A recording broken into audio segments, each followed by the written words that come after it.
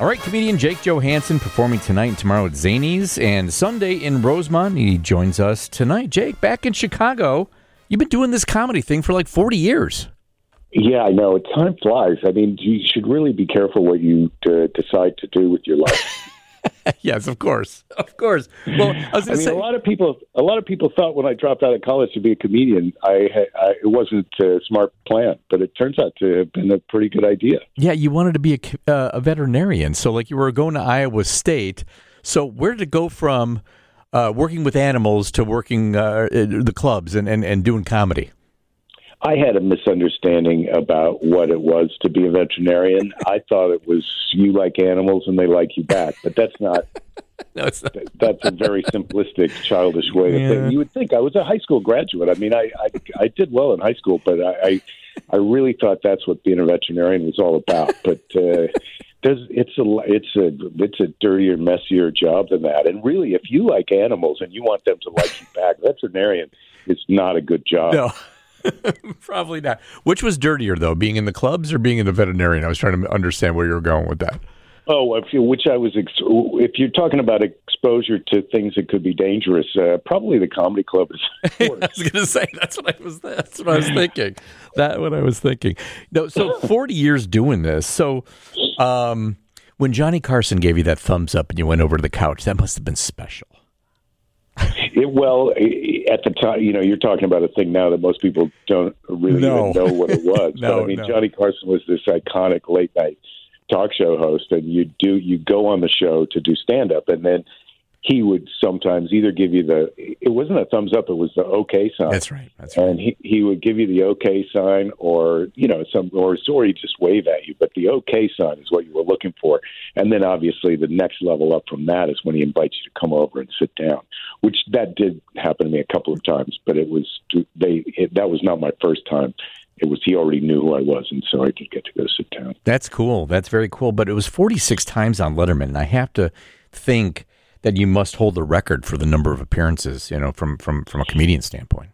That is a record for stand-up. That's people going on the show and just doing stand-up. 46 is the most. So I do have that record. I mean, I don't know how prestigious the record of it is. It is if you have to explain it to people like that, but it's still.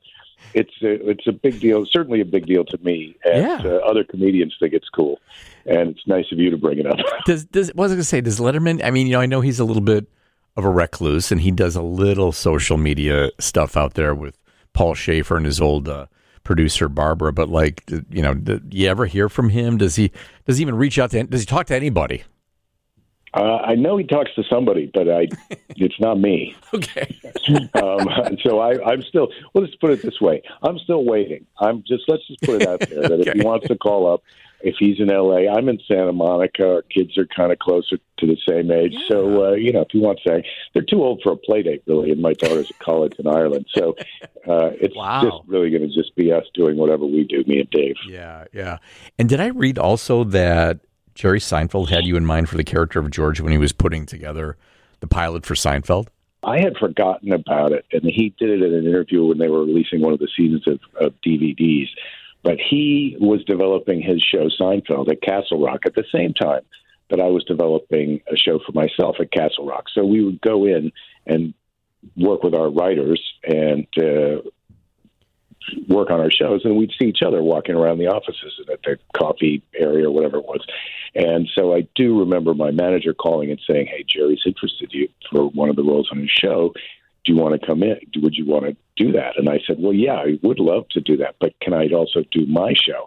And my manager said, "Well, no, if you got on his show, you'd be on his show. You wouldn't be doing your show anymore."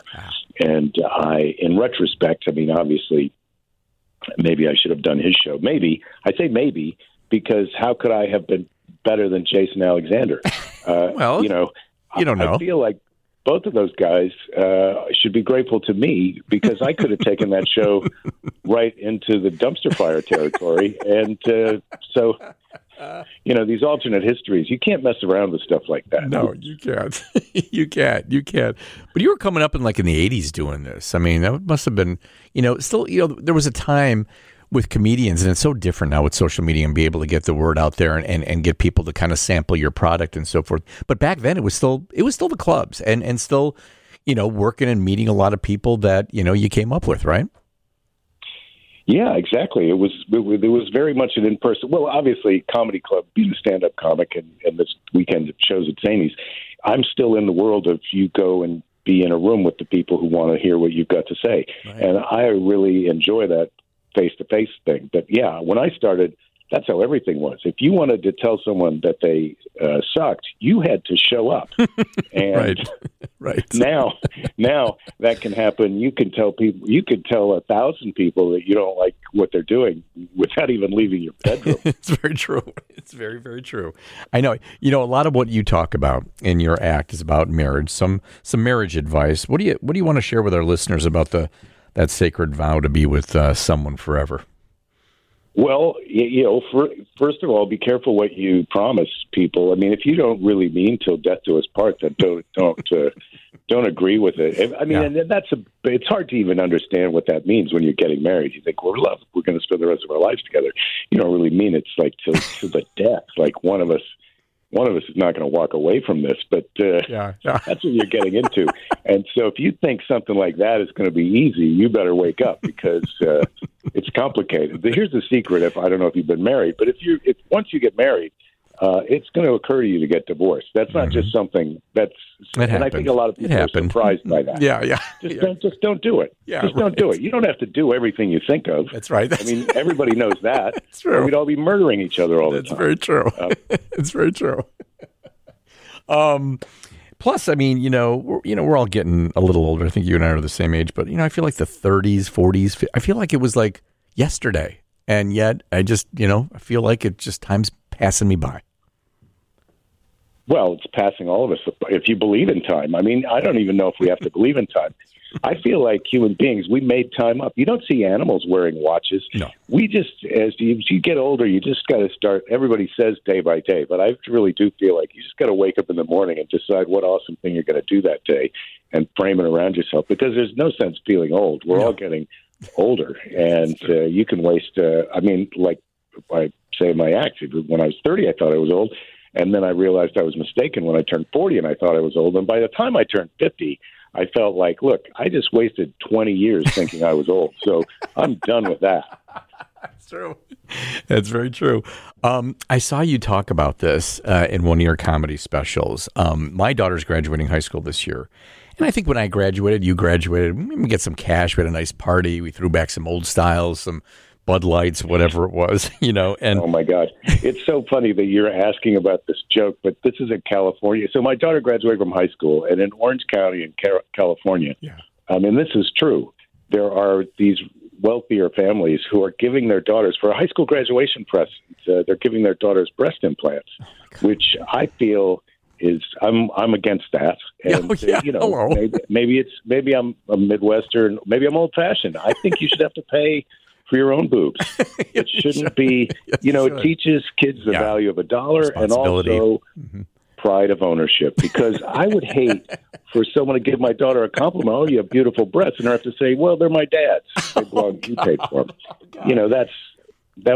That's what I'm saying I'm trying to avoid. That makes a car look pretty weak, if you give your daughter a car. I thought, that's huge. Like when I see people online, like there's a big bow on the car, they got the Mercedes for their high school. I'm like, are you serious? What are you teaching these kids? I don't know if you know what breast implants cost, but a car is more expensive. No. So, okay.